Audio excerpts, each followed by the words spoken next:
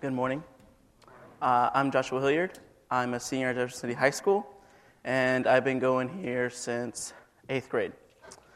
My scripture for today's sermon is from Romans 2, 1 through 4. And that's the Message translation. Those people are on a dark spiral downward. But if you think that leaves you on the high ground where you can point a finger at others, think again. Every time you criticize someone, you condemn yourself. It takes one to know one. Judgmental criticism of others is a well-known way of escaping detection in our own crimes and misdemeanors. But God isn't easily diverted. He sees right through all such smoke screens and holds you for what you've done. You didn't think, did you, that just by pointing a finger at others would distract you from God, from seeing your misdemeanors and coming down on you hard? Or did you think that just because he's such a nice God, he'd let you off the hook? But I think this went through from the beginning.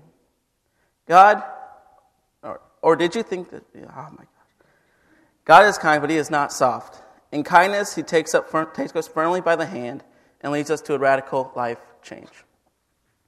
As a senior in high school, I am surrounded by various people. And there is in every generation, there's different cliques that those people belong to or claim ownership to. As a Christian, it is easy for me to tag on a sin category along with their social labeling. I claim I know their faults without even putting myself into their own shoes.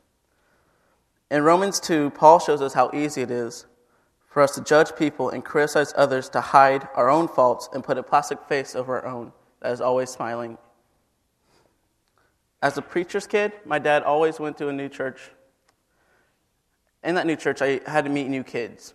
New kids often would pass their judgment on me. They would think I would be easily used, or that I was always smiling because I was a preacher's kid. How easy it is for us to judge and label those who we know nothing about. Too often, we want to live by the social norms because society likes conformity and uniformity. We become fearful of letting down our guard and letting people in. We like to have rules, and we want everyone to play by our own rules and not theirs. In the game of rules, we want acceptance and fear of being alone. We fear being alone. So we put up a wall, and we man the defenses and let no one get through because we don't want anyone hurting us. One person who inspired me recently, about a year ago, was a man named Chad. At first glance, you would definitely not think he was a Christian. You wouldn't even think he's a youth minister. He worked at First United Methodist right across the way. He had tattoos all up and down his arms. He had huge gauges in his ears, and he had a very unique sense of style. People tend to be put off by him, but he lived a life dedicated to our Lord. He loved our Lord more than anything in the world. I guarantee you God loved him back tenfold. You see, we've always had a mental picture in our head that if you are a Christian, you have to walk a certain way and talk a certain way. We often rush judgment and think, oh, well, they're not going to heaven, or I feel sorry for them. Why? Because they're different? Because they don't live up to our rules or our standards? Who are we to judge? According to Romans 2, only God alone. When we consider Jesus, we must realize that he was very different as well. He did not ride in on a white stallion like a conquering hero. Rather, he rode in on a donkey as a suffering servant. He didn't live up to the expected norms of the society. He didn't live up to being the savior they thought that he would be. He didn't even fit the believer standards of what a savior would look like at that time. Paul demonstrates to us that when we let our guard down, we are freed from bondage and judging. When we conform to the rules of society, we become imprisoned by the walls we build up.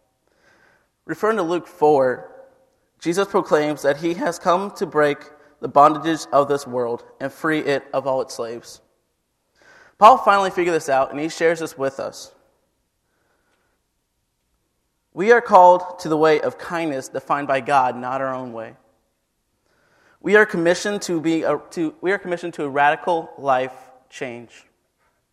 in which we share in our brokenness, and we are made whole by the one and only Son of God, Jesus Christ.